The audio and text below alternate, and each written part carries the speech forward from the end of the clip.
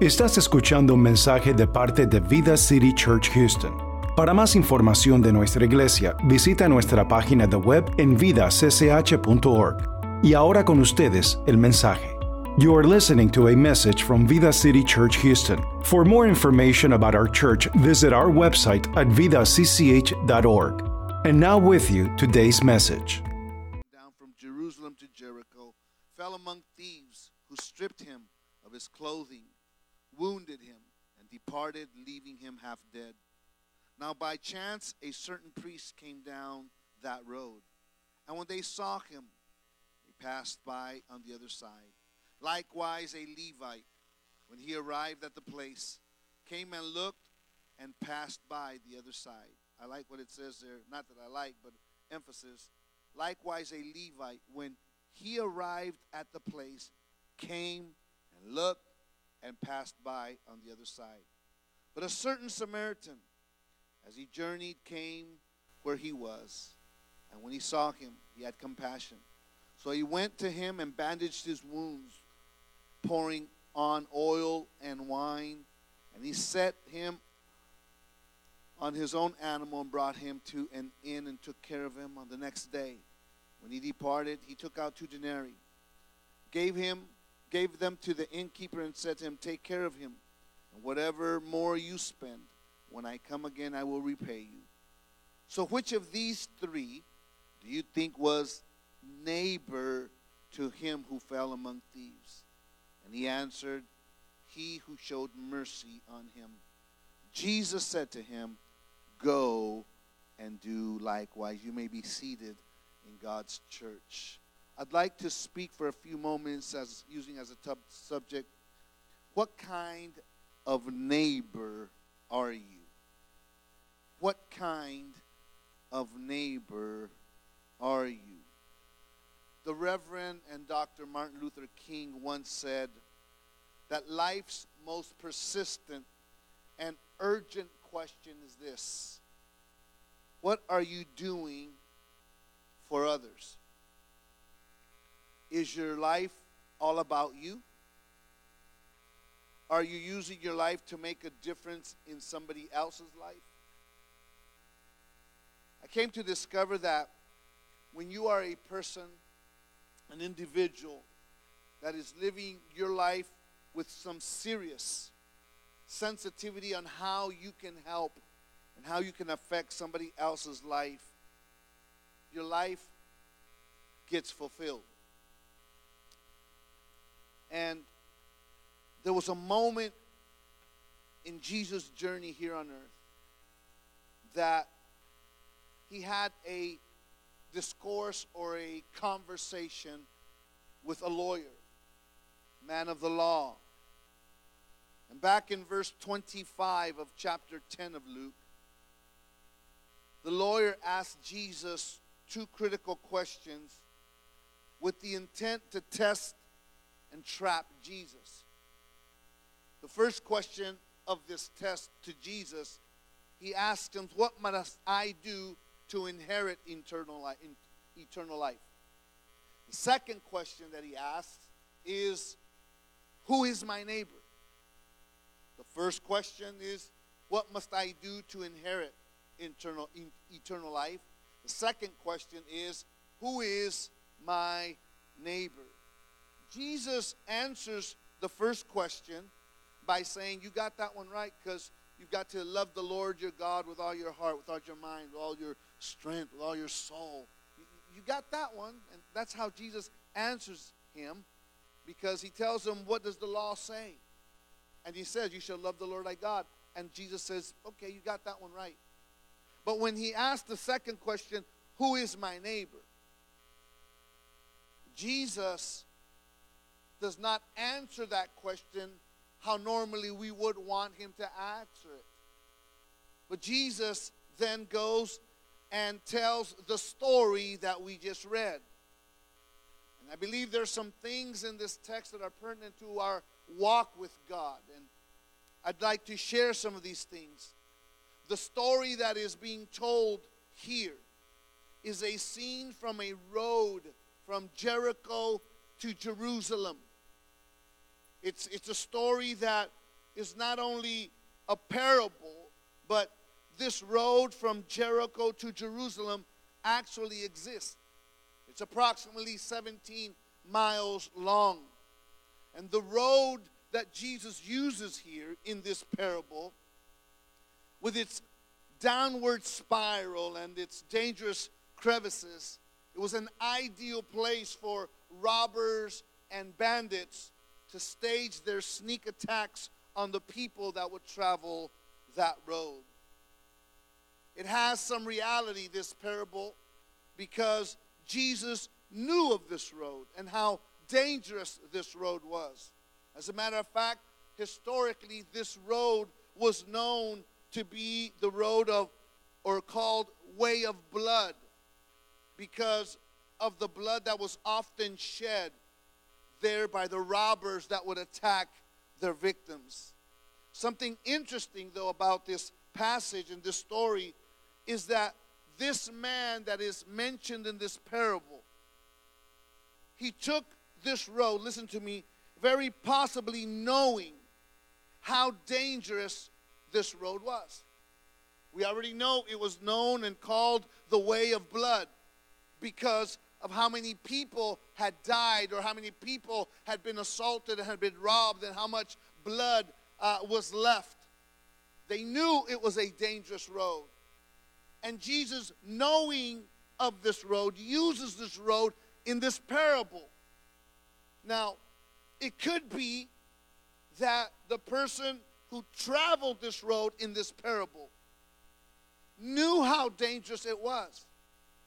But he travels anyway because his choice of going through this road is built under the presumption, listen closely, that either he could handle the danger in it, or he presumed that the danger that happened to all those that had fallen in hands of robbers would not happen to him.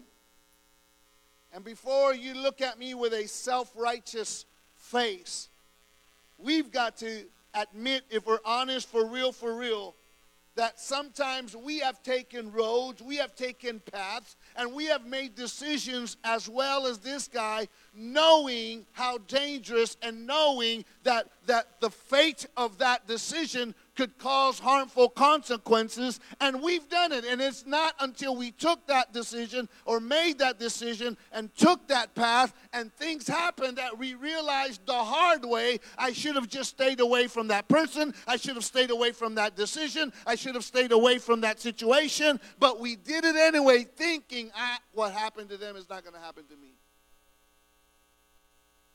And our arrogant self gets us into trouble.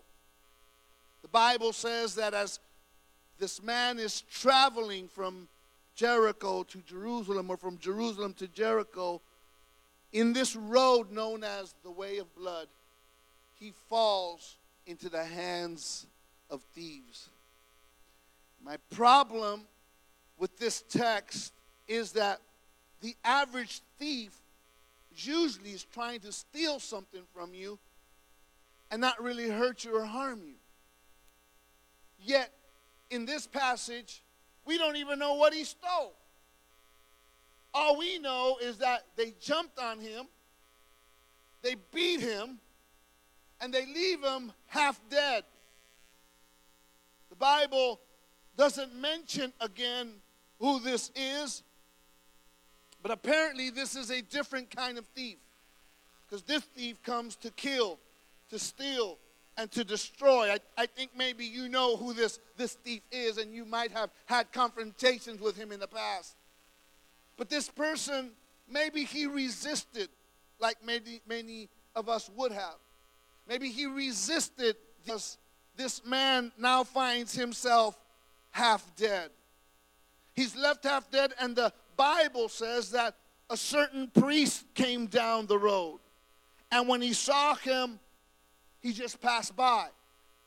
Then there came a Levite, and when he arrived, and the Bible says that he passed by on the other side. The priest was negligent. Give credit to the Levite, he was at least nosy. Hello, somebody. Because he actually stopped to see what was wrong, but he kept going. And I think you know people like that. People that stop by when they see that you're hurting, that you see you're going through trials and problems. They stop by, but not because they're going to help. They stop by just to get the news and just to get what's going on and just to get the story, not because they're going to help, but the next thing you know, half of the people that you know already know your business. Hello, somebody. Look at me, not to the person that's in front, behind, or next to you. So this person now stops by, looks, and then just takes off. The priest and the Levite kind of do something right, but at the end it's not. Because according to the law, the Leviticus law, in Leviticus chapter 21, verse 1, it says that God gave a mandate to the priests. He gave a mandate through Moses. And if you read, it says, the Lord said to Moses, say to the religious leaders, another translation, say to the priests and the sons of Aaron, no one should make himself unclean, listen, for a dead person among his people. In other words, they were not allowed to touch a dead corpse. That was a law given to them. So to a certain degree, they look at that man and they presume that he is dead. They look at this person, but the Bible says he was left half dead. So if he was left half dead, that means he is half alive. Hello, somebody. He's not dead. He's half alive. And the only way that the priest and the Levite could know that is that they had to stop. They had to make contact. They had to maybe check his pulse. They had to maybe check his neck. Maybe they had to do something to see if the guy was still breathing or not. And Vida City Church, please listen to me. That the priest did the right thing by the law. The only thing that they were told was not to touch. They presumed that he was dead. Listen, they presumed that he was dead to keep their job. If we touch him, if he's dead, we can lose our job. We can lose doing our priestly duties. Because if you touch him, you are ceremonially unclean. And you can't serve in the position that you have. So you impose death on him to preserve your purity and your little position.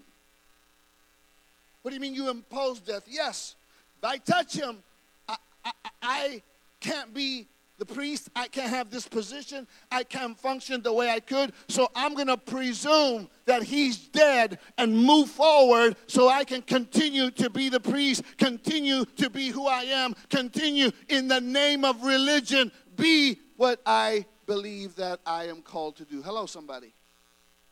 Wake up. I know this is maybe a little bit higher, than what we're used to. And so, all of a sudden, these guys use the hypocrisy of religion, listen, where they are so holy to lift their hands up to God, but they won't lower their hands to those who are hurting and need us as a neighbor. And I wonder if that's what Vida City Church has done. That we come to church and we can raise our hands. That we come to church and we can lift our hands.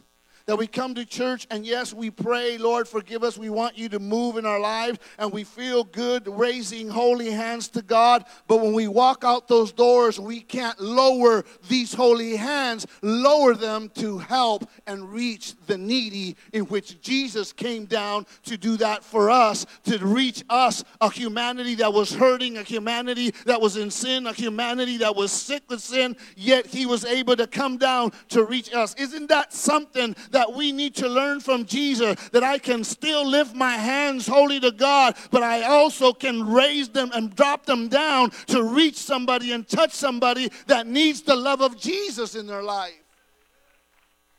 One of our core values or one of our mission statements is that we exist to reach the lost. Are we really living that or going to live that? Are we going to be able to lift our hands to God, but at the same time we can drop them down to reach and touch those that are hurting? See, God would probably be telling or saying to the priest and the Levite, for real?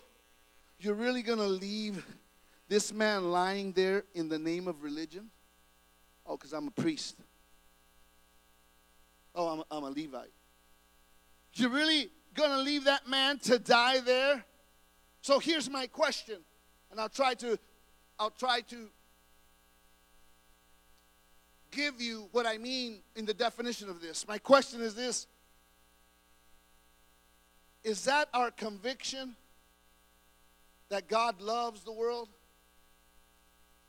And by our actions, is that just a decorated contradiction?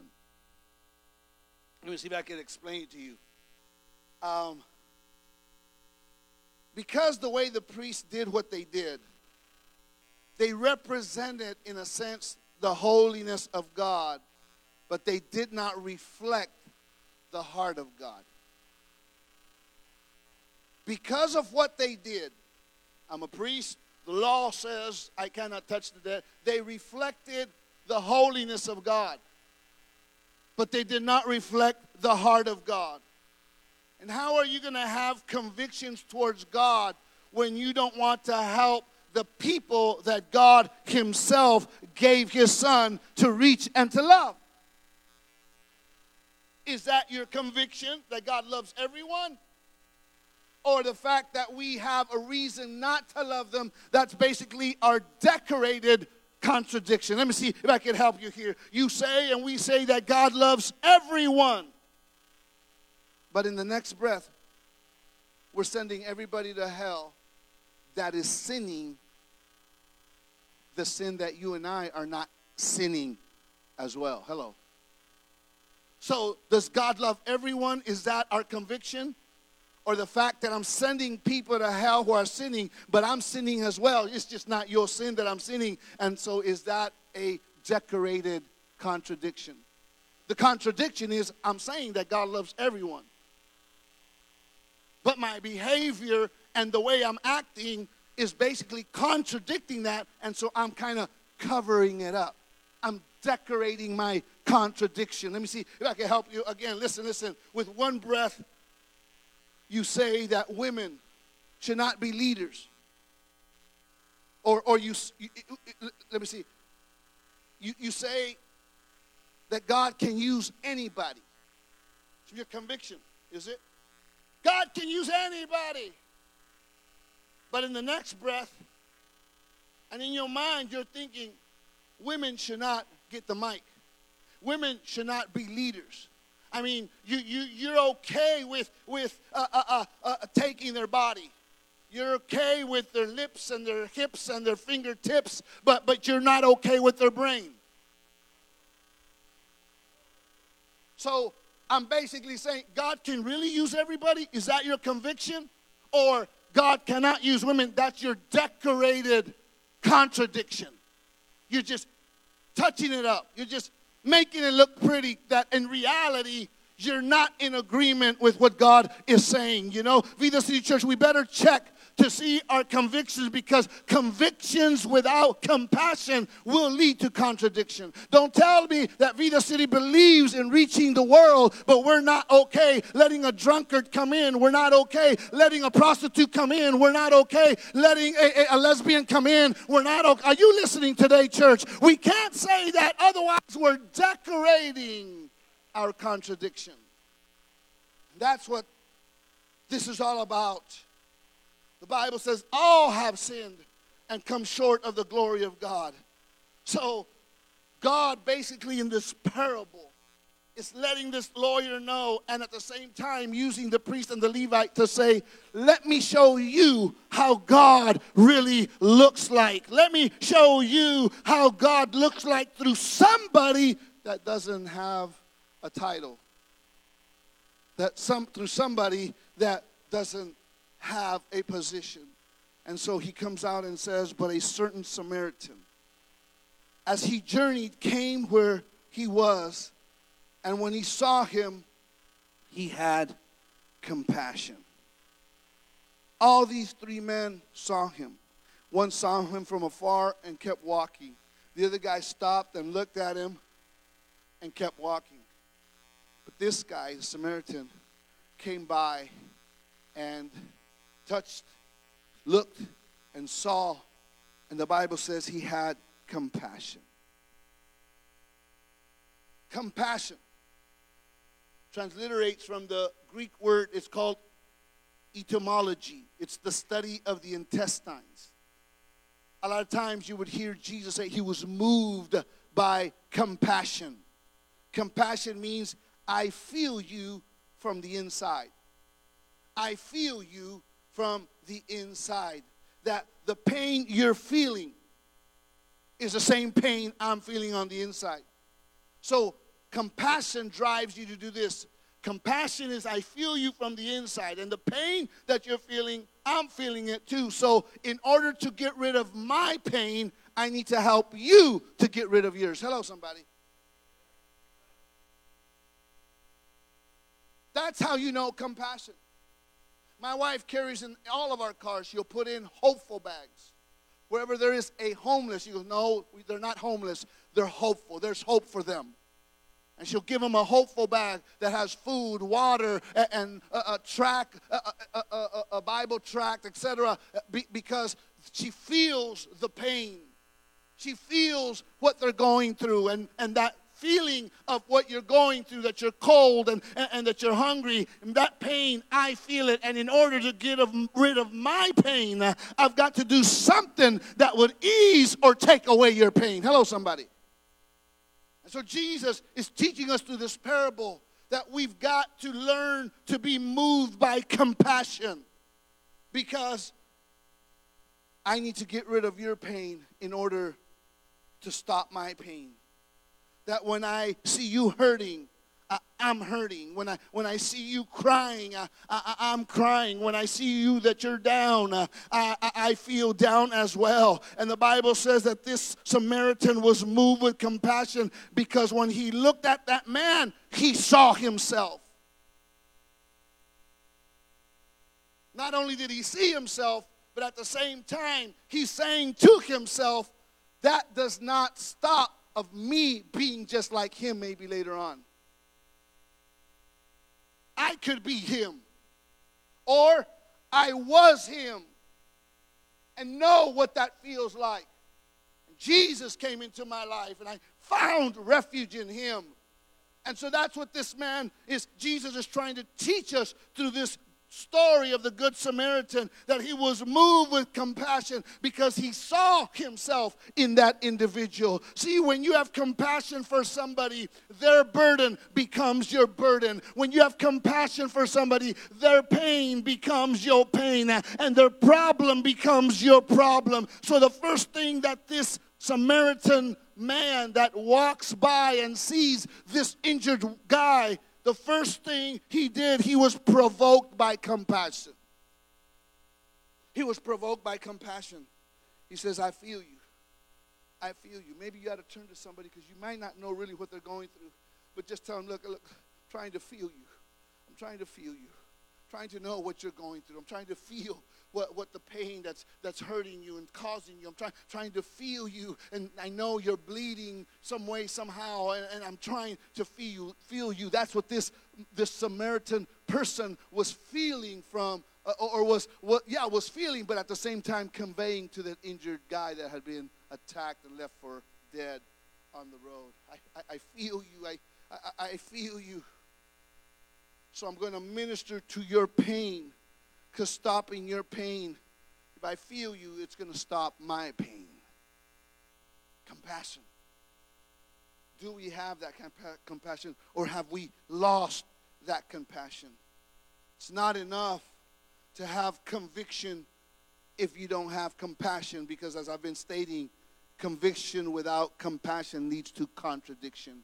And sometimes we're very good and notorious to cover and decorate our contradictions. God help us. We say we care for the homeless, or we care for the injured. We care, and we do nothing to do that or to help in that situation. Not only was this man moved by compassion, but this man was also, he provided care. The Bible says in verse 34 that he went to him and bandaged his wounds, pouring oil and wine, set him on his animal, brought him to the inn and took care of him. And the next day when he departed, he took 2 denarii and gave him to the innkeeper and said to him, take care of him, and whatever more you spend, when I come again, I will repay you. He did 4 things. First thing that he does is that he wrapped up his wounds. He bandaged and wrapped up his wounds. That means he provided protection in the areas that the man was vulnerable. Wrapped up his wounds. His wounds, they were vulnerable to infection. They were vulnerable to being exposed to dirt. And so he wraps him up. I don't need you to have and put hands on me when I'm successful. I need you to be able to roll your sleeves up and put your hands in my mess and when I'm dirty as well. Hello, somebody. I need you. I remember one time, and he visits every so often in our Spanish service. His name is Jose, drunkard, alcoholic. I remember one day he shows up. He has urinated all over him. Not only urinated, you can tell that he also had done the other. He's all dirty and stinky. And my first reaction was, this guy needs to get away and not even come near me, because I can smell him a mile away. But as he came closer, recognizing who he was, I embraced him, and I had a meeting about maybe 20 minutes prior or after that. And I embraced him, and I noticed that what he has on him is somehow rubbing on me. And our men of our church who know who he is right away saw him as well, and they welcomed him. And throughout the next couple of weeks, sobered up, cleaned up, and we've seen him come. He's having some issues with his eyes, but what I'm getting at is that, can we get our hands dirty and get dirty when they're dirty, or we will only touch them and extend a helping hand when they're all cleaned up and they're successful? The Bible says that he wrapped up his wounds. He had to get this guy. Guy is a bloody mess. Remember, he's half dead. And yet he's willing to get his hands dirty in his mess to try to wrap him up and try to provide protection in those vulnerable areas.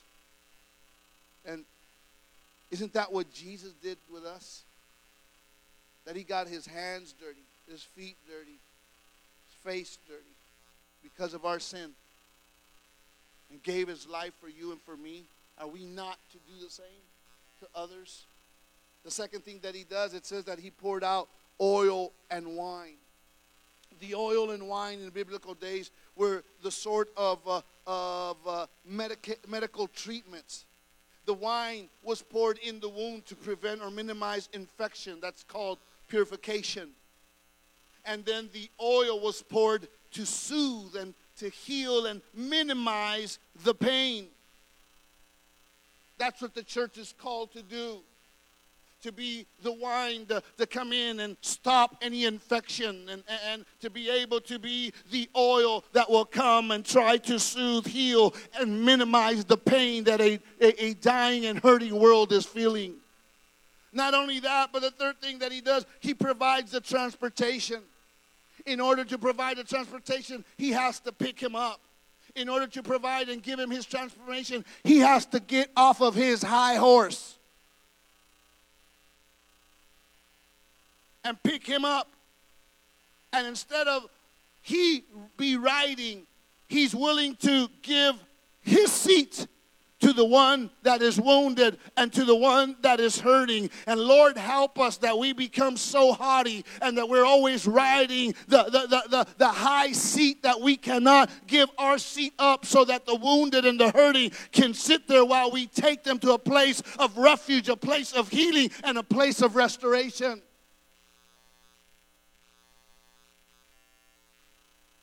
You know, we'd have more people here if we would use our vehicles to bring them. Family and friends that live nearby. I remember when we were in Waco, we would have to go, not have to, we wanted to, because we wanted them to be in church. To go pick up family, to go pick up the elderly, to go pick up some of the kids that the parents didn't want to come to church, but they were willing to let them come to our church because we had made acquaintances and friendships. This guy was willing, and that's what Jesus is showing. I'm willing to leave my high seat in heaven, everything I have, and come so that you could sit in heavenly places. Hello, somebody. So Jesus, through this parable, is teaching us what we must be able and willing to do, to step down out of our seat of authority, to come down to where hurting people are and pick them up and put them in the place that we were. The last thing that he does is that he pays the debt and he pays the price. He takes them to the inn and he gives some money there and he says, hey, take care of him. And whatever more you spend, let me know when I come back. I'll pay that to you. I don't know if there's anybody here that can thank God that whenever you had a need, God showed up out of nowhere and provided for what you needed and provided what you thought you would never be able to have. And just in the nick of time, that's what Jesus is saying. This guy is wounded. This guy is hurting. He is half dead, but the other half of his life will die if nobody attends him. And all of a sudden, the Samaritan guy shows up. Did he know that he was coming? No. Was he expecting for somebody to come? No. He was expecting to die. But just in the nick of time and in the time of need, the Samaritan guy shows up to honor, to sponsor, to help, to heal. And I've come to tell you that's what Vida City Church needs to be in these last days. Let's not wait till we see what's happening in Ukraine begin to happen in the United States, that we're having to hide in bus stations or in a hiding place just to protect ourselves, etc. We must need to take action now, and that Vida City Church can be that church to say, we showed up in the nick of time. When you thought there was no hope, Vida City Church was there. When you thought that there was nothing else could be done, Vida City Church showed up to let you know God thinks of you and He used me to come and let you know that God hasn't forgotten you. See, paid the price. And I'll close with this because you probably, musicians, you can come up.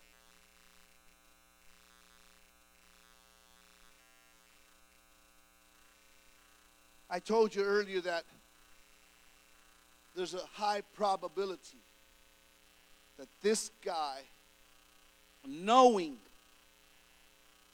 that he was going through that road where other people had died and other people had bled being attacked, knowingly he decided to go anyway.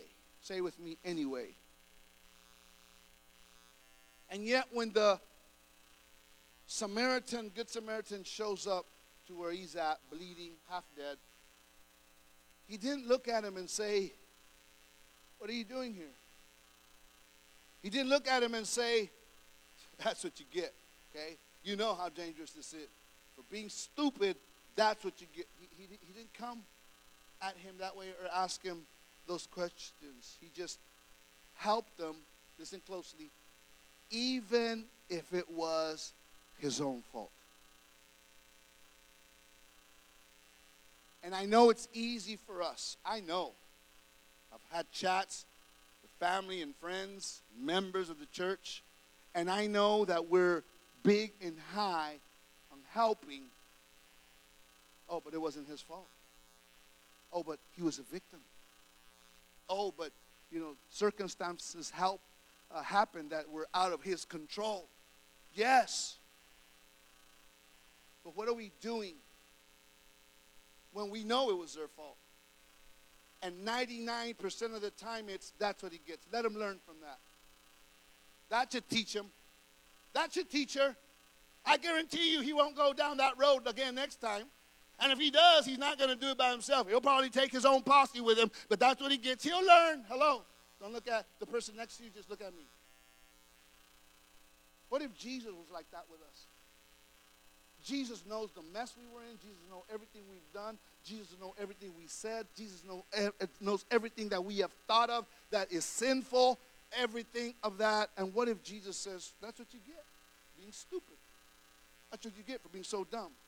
I don't know if you're stupid or dumb, or you're stupider or dumber. Hello, you know exactly what I'm saying. Don't look at me like, oh, I'm so. We've done that and we've said that to so many people. Hello.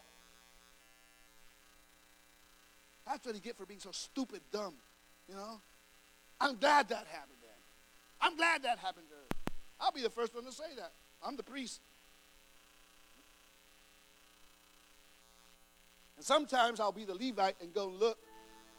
You stupid idiot, that's what you get. I told you to do that. Hello. Yet this Samaritan, Jesus is teaching us, even if it was his fault. The love of God allows us to, there's a song that says, he looked beyond my fault and saw my needs. If any of us, starting with your pastor, is here, is because God saw the need of all the stupid mistakes that I made.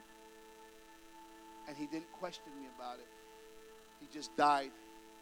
He knew it was my fault. He knew I made the wrong decision. He knew. That's why he gave his life for all of us. For all of us. My question to you would be, who is your neighbor? Who is your neighbor? I don't know when was the last time that you saw the dimensions of the cross. The dimensions of the cross points upward in worship. They point outward in witness. And they point downward in warfare against the enemy. But the Bible says that we have the enemy under our feet. So, who is your neighbor? Whether it was their fault or not their fault, God shows us that he sent Jesus to wrap our wounds of vulnerability, to pour in the oil to minimize the pain, to pour the wine to cut any infection. He picked us up, made us sit in heavenly places, took us to the end, and he said, and I'll pay the debt. Isn't that what Jesus did for us? He paid the debt. Would you stand to your feet this morning, Be the City Church?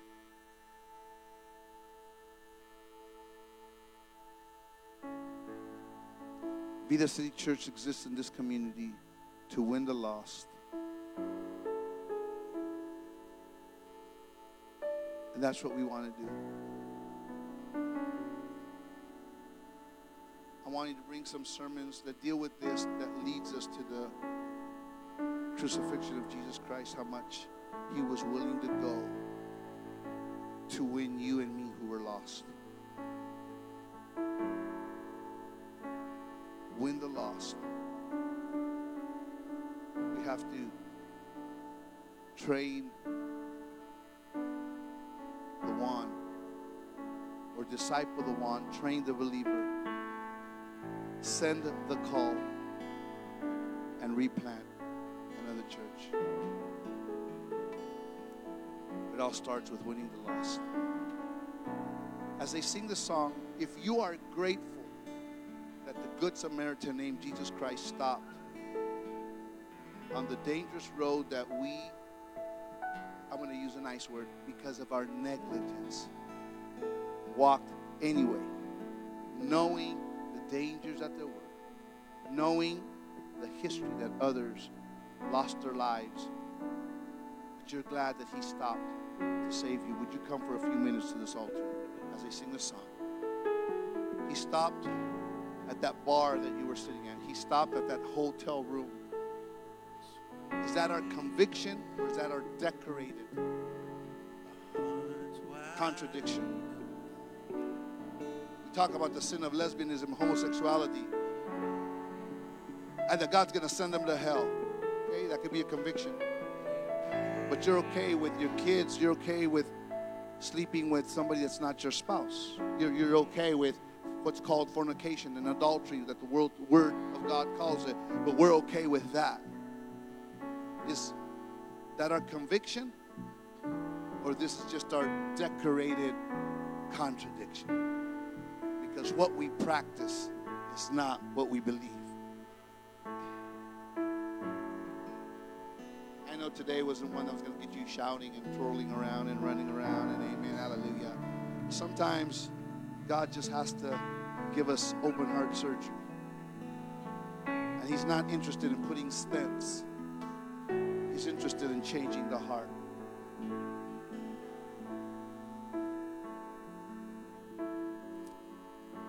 These men were trying to hide under their religious. I'll presume that he's lost. I'll presume that he's dead. I'll presume that there's no help for him. I'll presume so that I can keep my position versus I don't care, like the Samaritan. I'll get off my high horse and put him up there.